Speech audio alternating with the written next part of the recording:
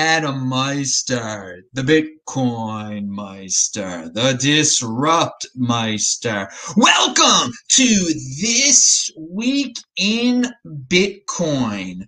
Today is December the 4th, 2020. Strong hand, only the beginning, buying over crying. Personal responsibility is the new counterculture. Buy and hold. This game is not rigged. One day closer to an all-time high. In motion, 5-digit realm. I'm offended by selling. Compete, don't complain. Wow, this week was pretty busy. We actually got to an all-time high. Wow, exciting. Hello, my elite friends. If you have questions, I have answers. You can ask questions during this. Do a super chat. Type in Bitcoin Meister in there. We got 3 awesome guests. They're all linked to below. They're all returning guests. They're legendary. BTC Sessions, you know him. Brandon, you know him. And of course, the great Dragon Lord, you guys know him also. This is his second time on the show. All right, we're going to start off. We're not going to start off with the all-time high news. That was big news, but we're calm. We value our wealth in Bitcoin. We have more Bitcoin than we did at the beginning of the week, probably. So we're not fiat freaks. We're going to talk about some bureaucratic, disgusting noise that was out there in the United States of America. The Stable Act. Oh, what is the Stable Act proposal? Now, it's not going to get passed, most likely. But Brandon had some awesome commentary over DM and over Twitter. It's linked to below. This is a crony government using the guise of critical race theory to kill innovation. I agree. Correct me if I'm wrong, but I believe this guy just wrote a bill to try and make it illegal to run an Ethereum node. My new favorite thing about Bitcoin is that it just forced the Progressive Party to claim that creating an opt-in financial system is predatory, while the legacy financial institutions protect minorities. Okay, I combined a lot of things there, Brandon, but that was just to get you going here. What was this Stable Act? Who was behind it? And what do you foresee going forward?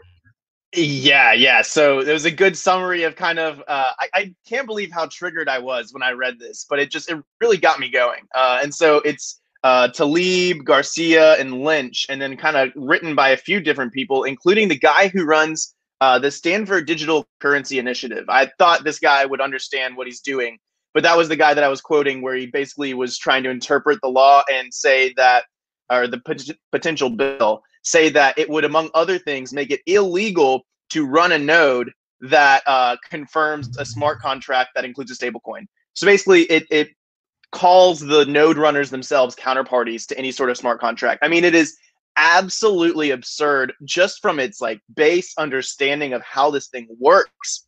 And then there's so many different threads that I would want to pull at here, but it's the idea that we would come in with a sweeping sort of bill to make it basically impossible for a little guy to try and spin up a stable coin.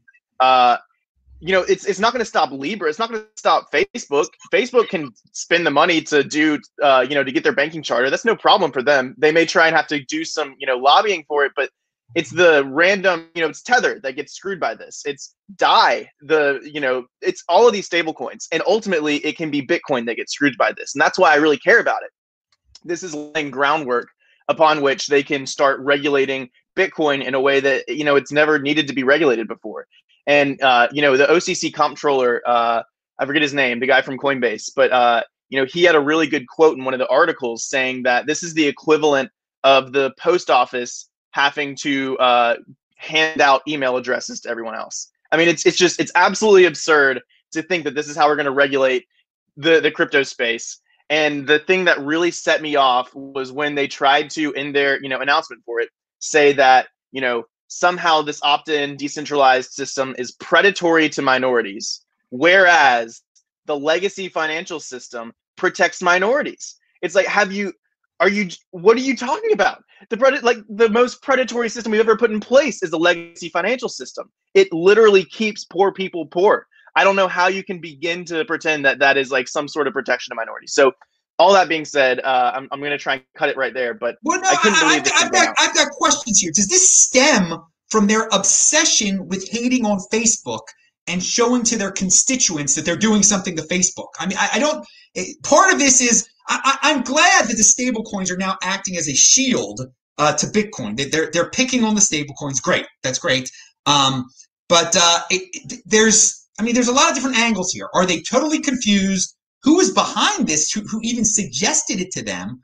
And maybe it's just all about Facebook envy. So do you have thoughts on that? Yeah, it's a good question. And my question has always been, since I've read this, is who is behind this? Like, whose plan was it to roll this out? Because they're using all of the buzzwords to get this through. It's against big tech. It's protecting minorities. It's all of this kind of baloney that they've attached to what is in and of itself just an attempt to corral innovation in the U.S. and send it elsewhere. And so I think that probably the lawmakers here are useful idiots. In my opinion, these are freshman lawmakers. They don't know anything about how the system works, and someone got in their pockets and told them this is the bill that we need, and they were like, "All right, we'll just write it and publish it. Can't wait." And it's also interesting that Rashida Tlaib, she was talking to, or like did a full letter against OCC comptroller Ben or Brian or whatever his name was. I forget what his name is, but like when he first wrote that piece a couple months ago, I guess now, saying that banks can hold crypto on their balance sheet or something to that extent. She had written something basically saying you had no right to say that. So I don't know exactly who's in her pocket or like how she's going about looking at all of this, but at best she's just fundamentally wrong, and at worst there's something really malevolent and weird going on here. Yeah, it's a combination of both. Well, we're going to talk about the OCC a little bit later on. I got to say, they've been cool with Bitcoin, and I'm glad it triggered her into hating them and saying they're racist or something. All right, Benny, you're in Canada. What's your take on all this? I mean, it's first of all, I doubt that this is going to get any sort of traction. Like, I think it'll end up being a big nothing burger. That said, like, partly, I don't know, like they're talking in a couple of the articles about it treating stable coins as like a deposit, like you've deposited dollars in, and then you get a promissory, whatever, however they worded it. But I mean, there's different ways that you can quote unquote deposit dollars and have something that you can transact with elsewhere. Like, does this capture gift cards, perhaps? The other thing that I found interesting, and they're talking about, reserves when it comes to stable coins. And I was looking at that being like, wait, why would stable coins require higher level of reserves than regular banking? Like they're talking about as if reserve requirements were a worry, when didn't they just get rid of minimal reserve requirements for banks across the US in the midst of the everything happening right now? So I find it to be a little bit of a double standard, and they're looking at this again, as Bran was saying, they're looking at this as if traditional finance and the legacy financial system is this like beacon of hope, and we need to stop this open free system that can disenfranchise everybody by allowing them to do as they please with their money. It's just absolutely insane to me. So again, I think it's going to end up being a nothing burger, but it shows like the cognitive dissonance of the people that are trying to put together this kind of stuff, and just how hopeless they even are when it comes to trying to get regulations going. One thing you said, if I could jump in real quick, that I forgot to mention is Coin Center kind of did a, what are the unexpected or unintended consequences? And like they paraphrased unintended as like, are these unintended? I don't even know. But they were talking about the fact that the way that it's worded, it should, but it doesn't apply to things like PayPal or Venmo or anywhere else where you deposit dollars and then you have a balance of dollars there. They would technically, from a logical standpoint, be included in this, and yet it's only for those projects that are deemed stable coins. So it's like they do the exact same thing effectively from a regulatory standpoint, and yet because we don't call them stable coins, they're not included in this regulation bill. So I thought that was really interesting too. Yeah, I just for a stable coin, they have to apply for a bank charter. I mean, this is Over-regulation. And who is this guy behind it? I forgot his name now. The one that you were commenting on, it just seems like he wants to. You mentioned the Ethereum node or something like that with him. What's the guy's name? And I mean, who is he exactly? I don't get it. Yeah, Rohan Gray is his name. Yeah. So yeah, he is, among other things, he runs the Digital Currency Global Initiative at Stanford. All right, this guy isn't just some like random dude who looked at stablecoins once and thought, oh, I don't know. You would think that he knows what he's talking about. He doesn't. Like, he clearly doesn't get it. Or if he does, he's a really malevolent actor in the space. Well, it seemed to me he is like a statist beyond statism. I mean, like a big fan of regulation to a total compliant little. You know what? I was very surprised, and he seemed intelligent. So he's an MMTer, among other things. So he's coming from like that kind of standpoint. And what else is interesting is some of the people who he likes to tweet with and like talk to are the Bitfinex of the world, the Amy Castors, the people who love to focus on Tether and pretend that somehow Tether is the only reason Bitcoin's succeeding. So, I see where he gets his content from and how he has his conversations, and that's the lens by which he views this entire space. It's just really a travesty to the world that this guy gets to get anywhere near a bill, because he just has no idea what's going on. All right. Dragon Lord, what do you think? You're in some undisclosed location, not in the United States. What's your take on this from afar? It's a travesty. It's like a big joke, basically. A few years ago, also, for example, Second Life was forced in order to create anti money laundering regulations for its virtual world, for where you guys probably heard about Linden Dollars. Now they also introduced ALM and KYC solutions into their platform with the new Telia financial processing website that they got partnered with. Now, they're kind of really interesting situation there, because it's how the U.S. is trying to clamp down on digital currency and try to like bring it under its oversight. They try to enforce people to do all these kind of things, and it's really shady. But what the controller is trying to do right now is that they try to control people, what transactions is going to be going on. It's similarly what with the travel rule is going to be happening now. They try to force miners in order to control transactions. They're trying to create compliant mining pools in order to make people reject certain transactions that is deemed how would I say the word? Inappropriate? Unwanted or unfeasible transactions that might be risky for a government in order to proceed, that they would view as something as financing terrorism or as participating in money laundering, for example. But how do you counter terrorism and money laundering if, for example, if the entire thing is happening in Bitcoin and there's no money leaving Bitcoin at all? So if you're financing terrorism and the terrorists are accepting Bitcoin, but if they are not exchanging it to US dollar, how are you going to apply any reasonable anti-money laundering or anti-terrorism financing law onto Bitcoin if they're just going to keep the Bitcoin? What's happening after that? It's like a big gray area. Indeed. I think what this interference leads to, or maybe some in bureaucracy and technocrats feel that it's setting the stage for them to make it easier for people to use their central bank digital currencies. It's setting the stage for the introduction of a central bank digital currency where everyone will be monitored. So all these regulations they won't even be necessary, because everyone will be under the thumb and the eye of the watchful government.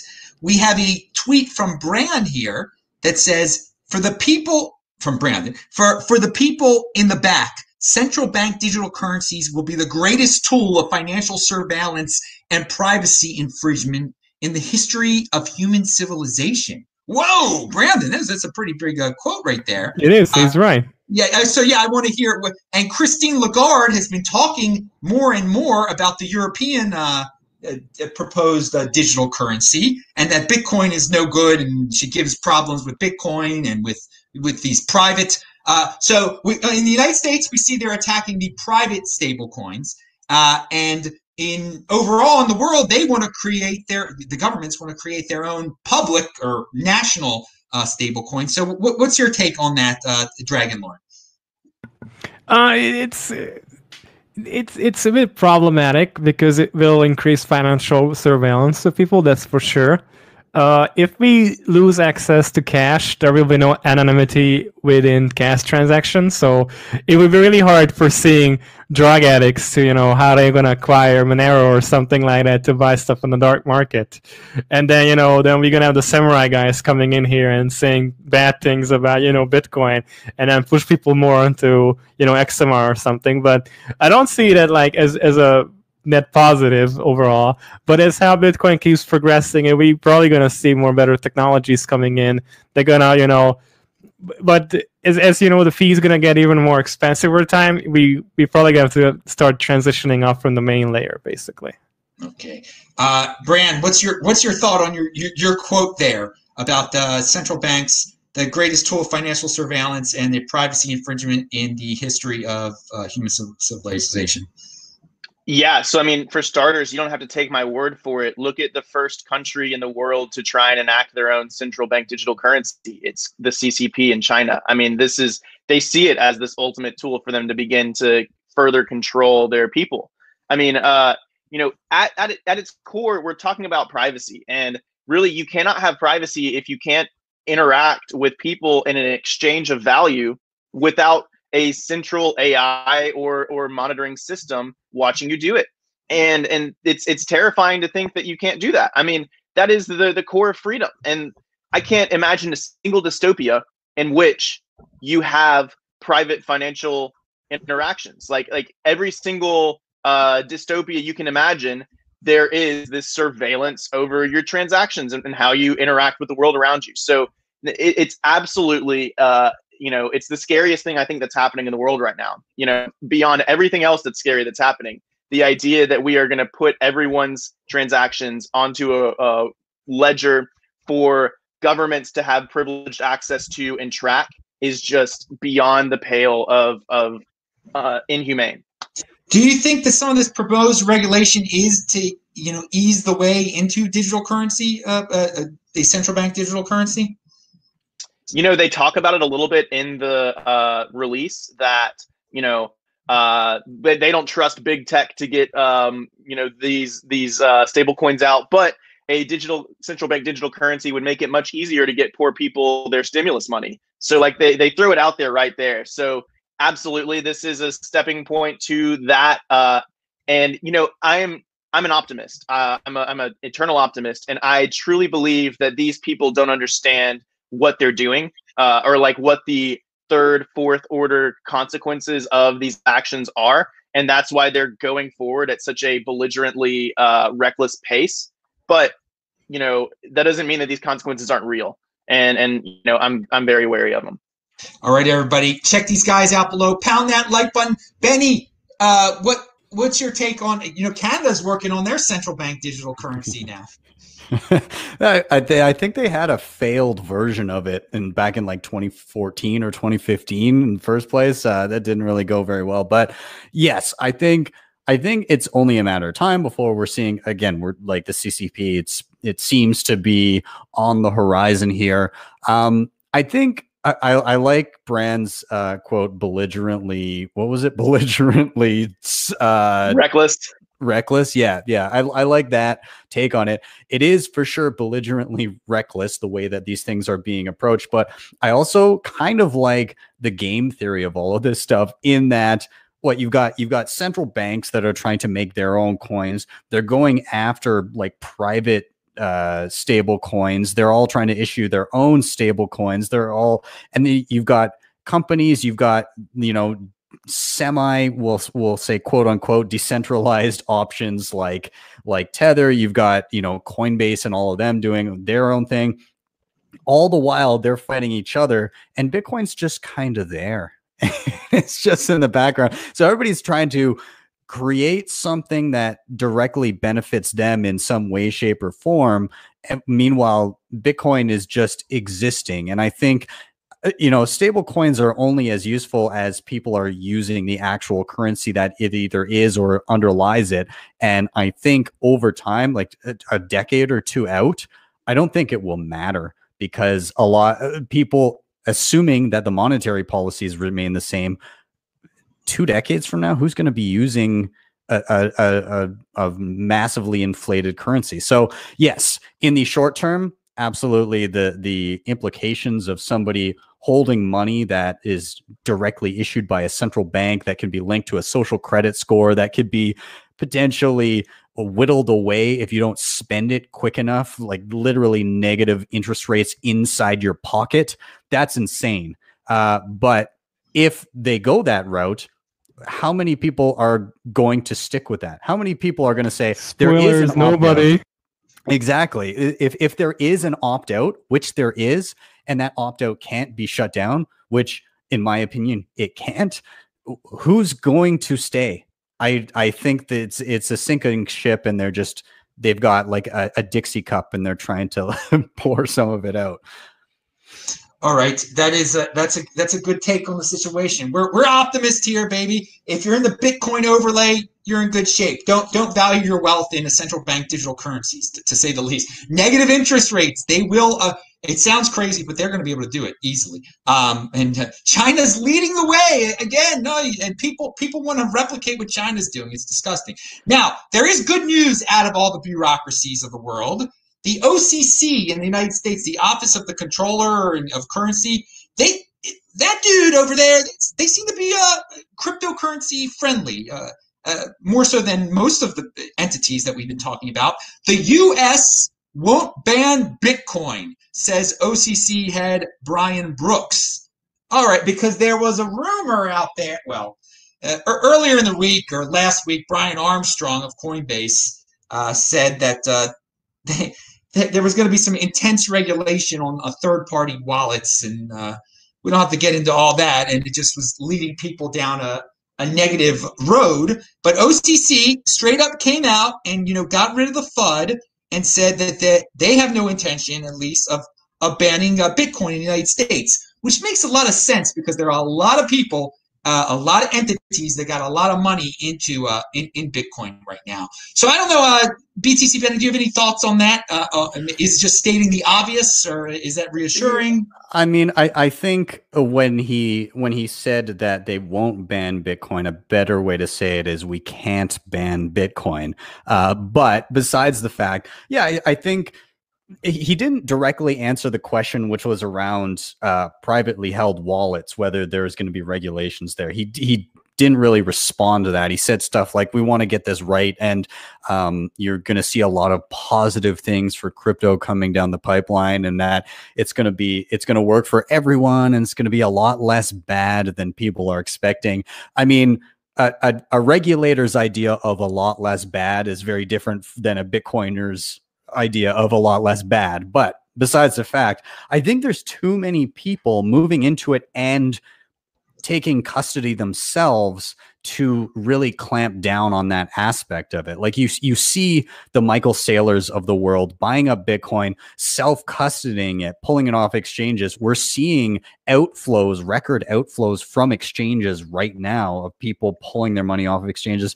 And that's besides the fact that almost 89% of all Bitcoin in existence has already been mined, and only like 10 to 15% of it actually resides with custodians right now. So when you see those types of numbers, like, how do you rein in that 60 something % of the outstanding currency into trusted third-party wallets?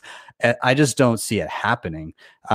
So yeah, like, is there going to be some sort of attempt at regulation? Obviously, regulators going to regulate, but can they clamp down and force people to use custodian wallets? I very much doubt so at this point. All right. So the Brian Armstrong rumor still could be somewhat true there. That didn't end that. So Brandon, what's your take on the OCC guy just saying it's not going to get banned? Well, and for a bit of context too, the OCC guy got to his position after being a regulatory counsel for Coinbase. So Brian and Brian know each other very well, going back and forth. I'd love to be a fly on the wall when they talk about this kind of stuff, but I have no idea where either of their head is truly at. Ultimately, Brian Armstrong is going to be in the rarefied seat that at some point there will be regulation that will negatively affect his Coinbase users. And he will have to decide whether or not he accepts that regulation or defies it. And, everyone questions whether Brian's really a Bitcoiner or whether he's just in it to make money. And we will find out eventually, because he will have to be either a central point of control and surveillance, or he will be the point at which the US government fails to regulate Bitcoin. So there's one point. To the point that, the US will not ban Bitcoin. The US will not ban Bitcoin because of so many different reasons. Probably the number one being that there is already a strong narrative of Bitcoin being just a digital gold. And there's no reason to ban a digital gold because, they don't ban gold. You can't do a, the 9102? 6102, whatever it was. 6102, yeah. So they can't do that with Bitcoin because the US dollar is not based on Bitcoin. So, that's the difference between, what they did with gold and what you can do with Bitcoin. US dollar is not Bitcoin backed. It was gold backed when they tried to do that. So, I'm not worried about that. Now, an interesting kind of side note and something that I feel like a lot of people don't pay attention to is that someone like a Michael Saylor, right? Everyone loves to champion Michael Saylor. He's gotten into the space. He's a loud voice. Michael Saylor is not pro decentralized currency. Michael Saylor only looks at it as a store of value digital gold. And what I'm worried about is that, if we just let Bitcoin become this decentralized, digital gold, and we don't worry about protecting its moneyness, eventually it will only serve to be a tool for the wealthy and a tool for people to have a store of value, and it won't be a tool for people to have true freedom. And so, I want to make that distinction when we're talking about Bitcoin, that it is important to be able to transact this peer-to-peer without central middlemen, without any sort of regulation. You have to be able to do that. Very well said there. We've just put a lot on the table there, BTC. Dragon, your turn. We put a lot on the table there. Do you have comments? Coinbase, OCC saying Bitcoin's not going to be illegal, anything? Holy shit. Ben wants to say something. What is it, Ben? I was just going to say, I agree on the Saylor point that he has pretty bad takes on when it comes to, this shouldn't be a currency, for transactional use. I think that's a pretty bad take. I like his position of its use as sound money and a way of opting out of inflation and a poor store of value. But yeah, when he talks about how people should use Bitcoin, I think Bitcoin's just going through phase shifts before it gets to being able to be used peer-to-peer very easily. I use the Lightning Network literally every single day now. So yeah, absolutely. I think that transactionally, it's important to be able to do that too. So yeah, I'm pro Saylor on the get out of dollars, but not pro Saylor on the don't use it transactionally and privately. All right, Dragon, your turn. I mean, nobody should be using custodial solutions. I mean, how crazy do you have to be to give somebody your Bitcoin to store it on exchange and you want to get hacked? Yeah, go on. But this is the sad fact that lots of people don't understand it's going to happen. Lots of people are going to be coming in the next bull cycle and in the next one who will be using custodial solutions because they will be priced out from the fee market. Because they won't be able to send it onto the main, onto on-chain. Maybe they're going to be able to send it onto Lightning. But as lots of Lightning skeptic people keep pointing out, fee is gonna keep increasing, and it's gonna make harder for people to create channels between, you know, wallets on Lightning, and it's gonna be a problem. And some people have been saying that maybe it would be possible to create Chaumian banks on Lightning, which would make it much more easier for people to use Lightning. Because if you would have a big group of entity there who can trustlessly hold Bitcoin and not have it hacked, but still people could use it like as a bank, and still being able to, you know, transact from that point without any restriction to any party outside of it, then that could probably work. But that's probably the dream here. But we don't know what could happen in the future. And yeah, basically that's it, because the rest is so complicated and just it's so bogus. It just, after a while, they're either gonna fall apart because we're gonna gain power over time when we can, you know, fight back against government, because that's the end game here. Lots of people who buy Bitcoin right now or previously bought Bitcoin didn't really understand that over time, what value you're going to have in the future will be adjusted by inflation. And inflation not just adjusts the value of your Bitcoin, but the power that you're able to build with that Bitcoin. Because in the right hand, Bitcoin can become a real weapon, right? Like a 3D printed weapon easily. And this is what I keep repeating all the time, is that Bitcoin knows no borders. No laws, no judges, no politician, no police, and no armies. Nobody can stop it. If somebody has a lot of Bitcoin and in the future wants to wage war, he will be able to deplete that money and fight a war he wants to. And this is a bit scary, but it's within his right if he bought Bitcoin to do that. As long as he doesn't attack us or other Bitcoiners, I mean, yeah, that's what I'm kind of hoping for. Freedom can be quote unquote scary. I mean, but people use it wisely. But Bitcoin is the door to freedom. You can, as I've mentioned so many times, in the Bitcoin overlay, if you don't work for anyone, you work for yourself, and all your wealth is in Bitcoin, you can say whatever you want to. You can't get canceled. You can't get fired from your job. That's the true freedom. That's very true, man.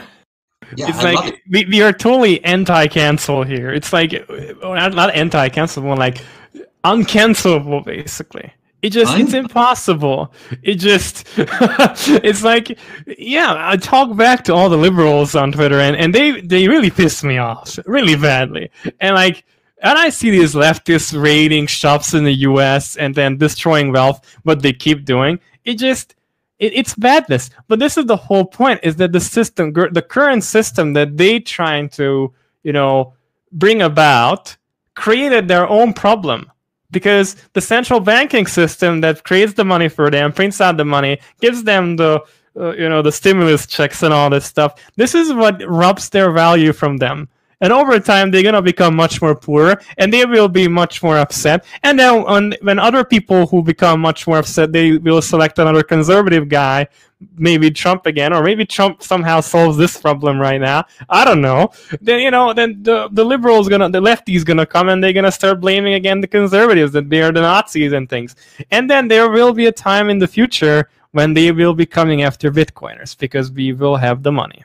Yeah, and this is the most scary. Yeah, the envy. The envy will kick in one day, and they will be blaming us as the Nazis, the fascists, the whatever else. Because these leftist Nazi fascists, they are ready to blame anything onto anybody, just as long as they get their way in the system.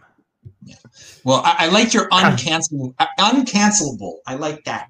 Now I want to bring it back down to laws again here. We're going to go to the American on the panel, Brandon, because there's a question here that pertains to being an American. What will happen if the feds pass laws that conflict with state laws?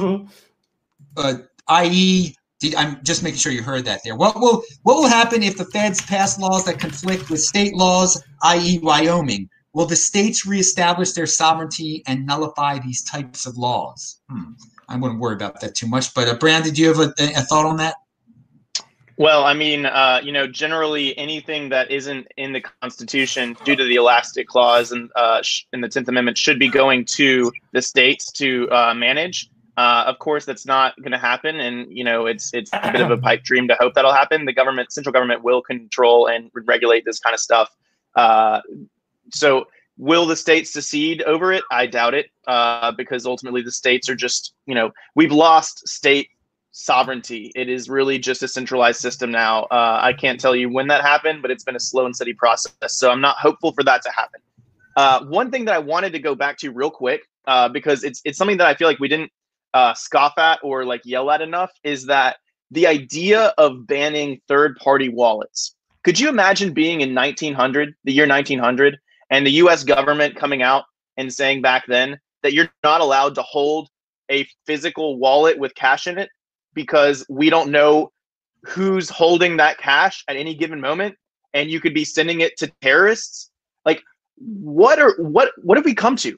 What have we come to in a world where we can't trust people to hold their own money in private? Techno dystopia, man. This technological dystopia. That's one.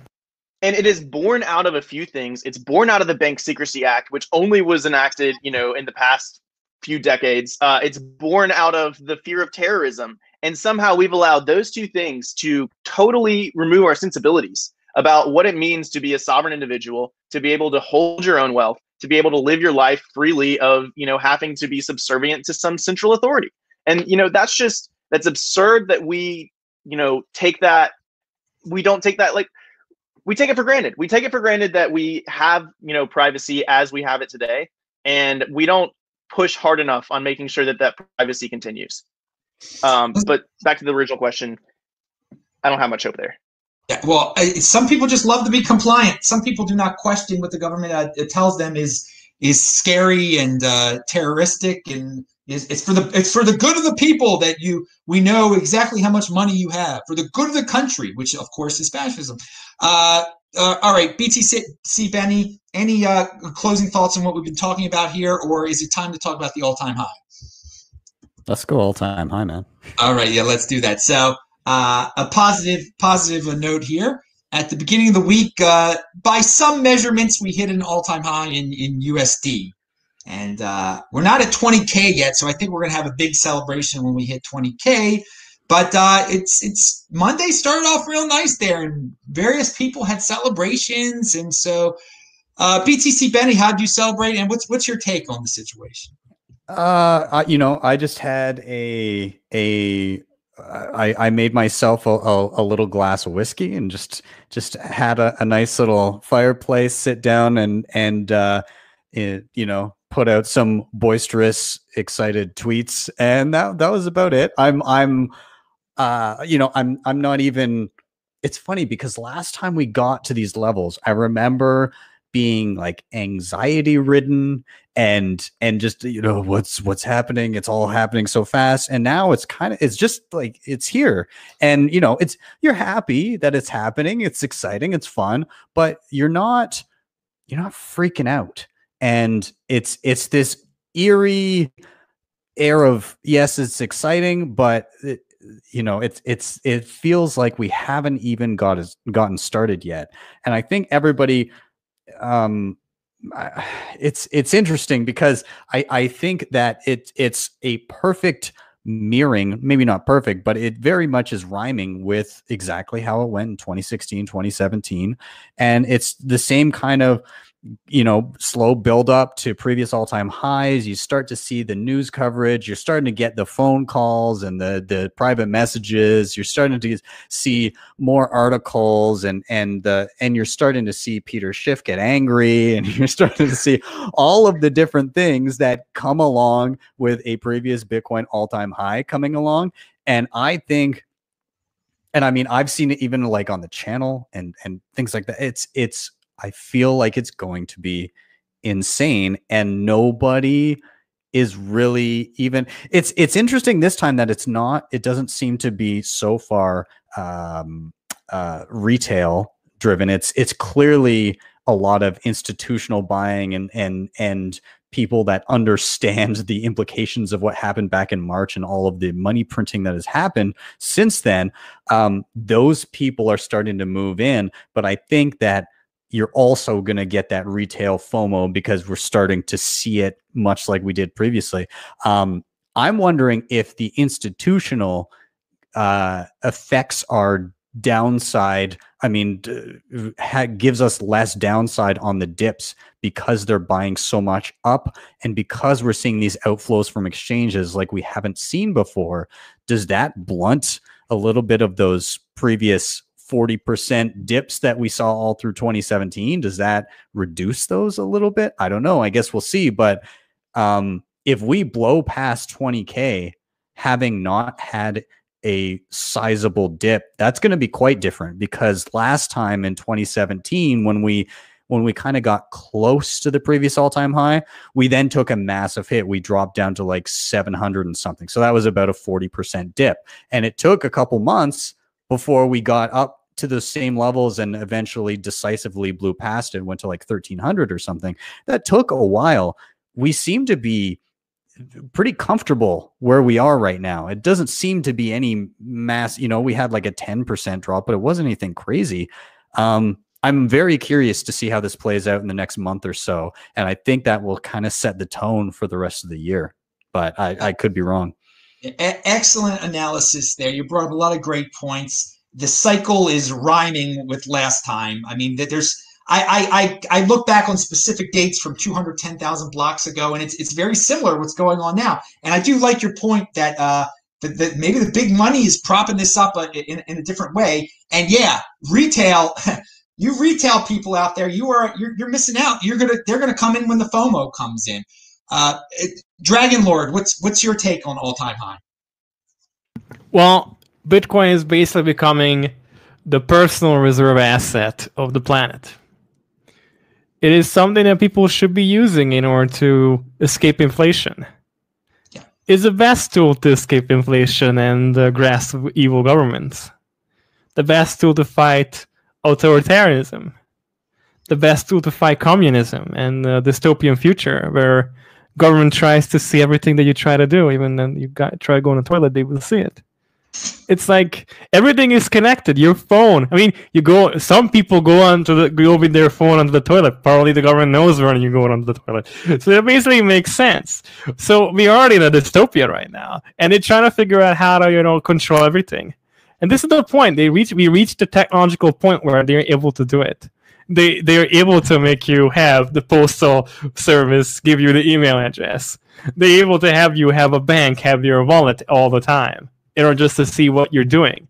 Because the amount of inflation that is happening right now is becoming uncontrollable without having a completely centrally governed flow of money within a country. So if you're not controlling the citizens' spending, you're unable to control inflation. Because overall, the only thing that happens is that if retail doesn't get the money, the trickle down from what the government is doing. So the U.S. government basically prints out money, buys bonds and junk stuff and everything else, and then somehow that money trickles out into the open, and then that's how the inflation basically happens. It didn't realize it in the U.S., so we're not going to see the 20-30% inflation just yet, but maybe later. And in order for government to better control inflation, they have to bring about the entire system under their own control. And Bitcoin is a really great escape out of this whole system, basically.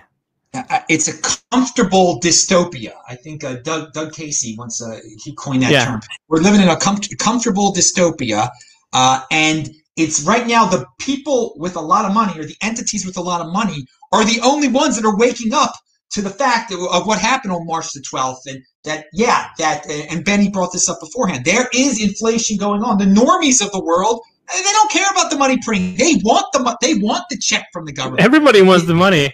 Yeah, I mean, everybody would love the UBI in order to buy Bitcoin. Wouldn't you like that? Every month, some new fresh dollars in order to buy it.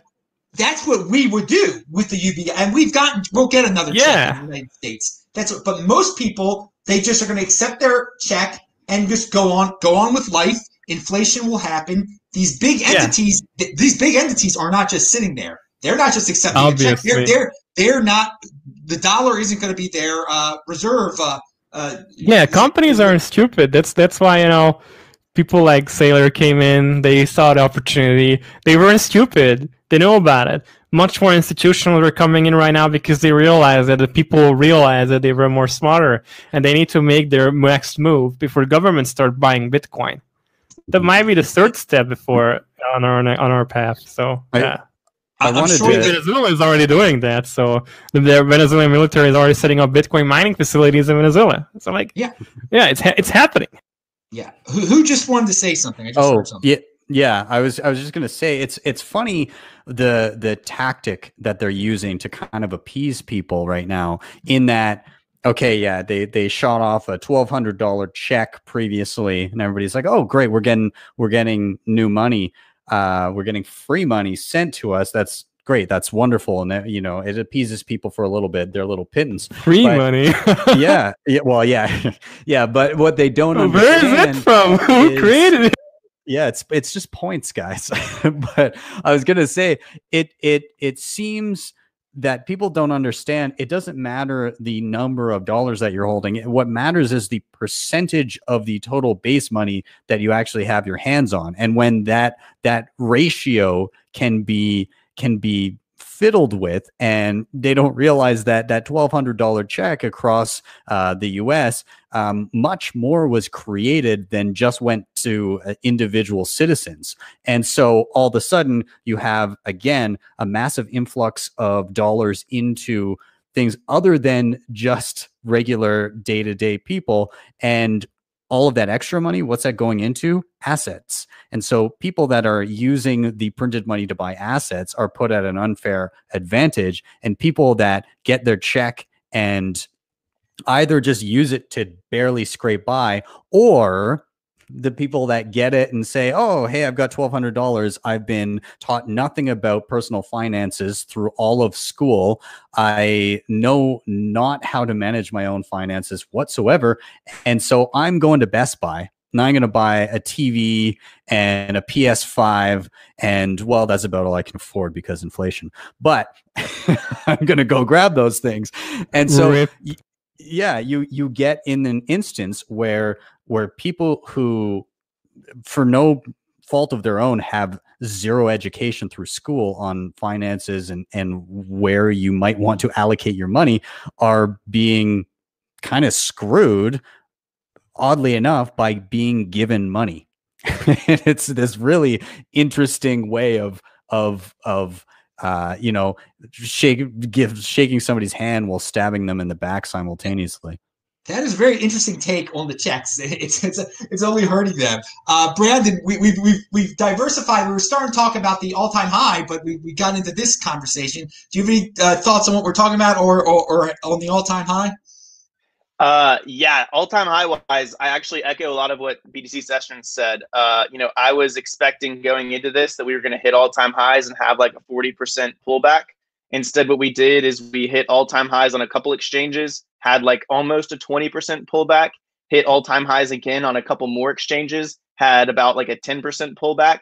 We just crept up to like 19.6 yesterday, and have had like maybe a 5% pullback. It feels like there are some people trying to dunk us right now so that they can scoop up Bitcoins at a lower price. And they just tried their third try and got an even less amount that they could dunk us than the first two. So while I originally thought we were definitely going to see, 14K again, I'm now questioning it. And I could see us, hitting all-time highs and running straight through them now, which is definitely, I'm changing my tune there. So we'll see if that's me being too close to the trees to see the forest. But it does feel like this is a history rhyming and not necessarily repeating for Bitcoin. In terms of, where we go from here, I'm very bullish. I think that we'll probably see 300K plus in this next bull run by the end of the year, in the next year. And it could even go beyond that. I don't think we hit escape velocity this time around. I think we'll have another bear market after this, but it might be the last Bitcoin bear market, at least until hyper Bitcoinization. So I want to tag on to that. I was going to say, yeah, I totally agree with what you're saying about, a few $100,000. I don't think is out of the question, but I think at that point, when people start saying, this is it, this is hyper Bitcoinization, just like last time, there's never going to be another bear market again. That's when we get our bear market. Right. Yep. And so you're going to see people on on CNBC saying, well, it's going to go to 1 million, it's going to go to 2 million within, and they'll be saying like, oh, end of 2022, it'll be X million. And when you start to see things like that, it's dumping time. I mean, whatever, hold, like I'm not selling, but just mentally prepare for that kind of, again, bear market where you see a massive dump of 60, 70, 80 or plus percent. It's just that, in the depths of the bear market, you might be looking at like 60, 80, 100K. Like it'll be dead again at multiples of where we are right now. Yeah, totally. Bitcoin turns you into, I've said this before, Bitcoin turns you into an emotional superhuman. That's where you can see in the past year us go from 3,000 in March 12th to 19,000 in December and feel almost nothing. It's a very strange, we've 6x'd and I feel almost nothing. So I'm dead inside. Exactly. I am dead inside. I went from we were trained. 19K. Yeah, I went from 19K to 3K and saw, like all of my net worth just totally erased, and I felt nothing. So, come at me, bro.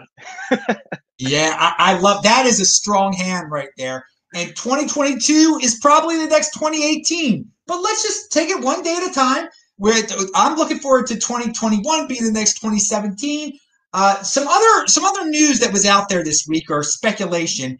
Gold, well, back on March 12th, there were a lot of people that were saying, oh, this is the comeback of gold. Finally, the world's falling apart, so everyone's going to run. And gold did well for a while, but Bitcoin's done better than gold. And there are people saying that there is outflows of gold into Bitcoin. I don't know how you can show that or not. But is this the transition? Is this the flippening of gold, Bitcoin becoming really the gold 2.0, and just gold really becoming old? Brandon, your take. I was going to look up a stat before I responded, but I won't do it. We're not anywhere close to gold's market cap yet. And I think until we hit that, we can't even pretend like we've flipping gold. Have we flipping gold from a utility standpoint? Absolutely. Is it a matter of time before we flipping gold? Absolutely. But we haven't done it yet. So we've got a lot of ways to run before that even happens.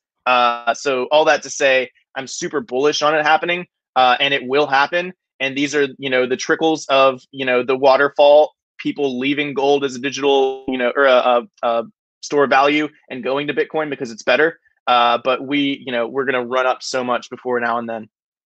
All right, Dragon Lord, what do you think about the gold? Is it over? It's game over.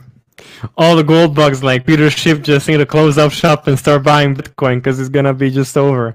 It's totally over for them. And like, how do you think is it still game on for them? Like for gold, absolutely not. It's heavy. It's hard to maintain. You need security for it. Throw it in big banks, custodial ownership, and all the rehypification of gold, and you don't even know how much gold is out there. Where is the gold fool know that I can verify the gold supply? how does this work? It's just shiny golden jewelry. It's like, okay, you can vary it, but it's like a stupid thing. You can't do much with it. But with Bitcoin, you can do so many things with it. Like, yeah, basically, that's it. All right, BTC Benny, gold. I think there's going to be the laggards that stick with it for a while, or just eventually they'll get old and kind of die off over time. But like realistically, like some people will have some uses for gold, but I think we'll return to a value for gold that is eventually just reflective of its actual uses, its intrinsic use cases and things like technology and in circuitry and stuff like that. It'll just be industrial use value, and the monetary value of it will gradually be siphoned off over time. Now, I don't know how quickly that will happen. I think it'll be kind of a generational shift, but anything's better than fiat if it's somewhat finite. But I personally, like, I'm not going out and buying gold. I guarantee most people my age are not eyeing gold as a store of value. They're not going to be looking for that. They're going to be looking for something that speaks to them and their current demographic. And for me, that's Bitcoin. I think for any generation younger than mine, that's Bitcoin. I do not think it's gold. So I think, yeah, generationally, gold is on the way out. But the laggards will keep it at least holding value better than fiat, obviously. I also think that gold is useful in a measurement of the paradigm shift to Bitcoin. So what I liked recently is people pointing out that the stock market in terms of dollars has, been performing amazingly, but the stock market in terms of gold is basically flat for years and years and years, because that was kind of the best actual measure of finite value that we ever had. Well, that's about to change. All right, you have come up with a term. I don't know. Did you come up with the stackening? Was that you, BTC? That was not me. That was Dr. Bitcoin MD or something like that on Twitter.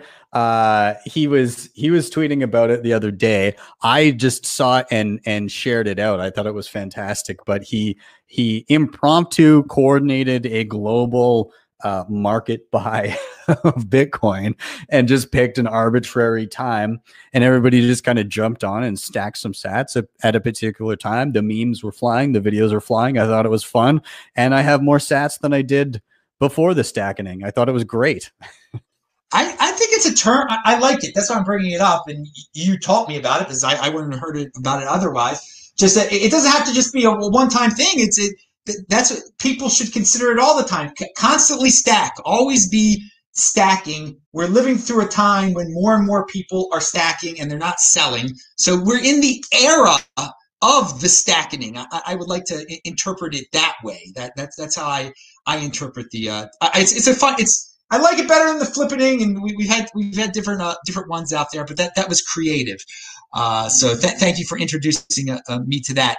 If I can add one thing to that, please, $1 right now can still buy you over 5,000 sats, which is just crazy. So remember that. You can still get over 5,000 sats with just $1.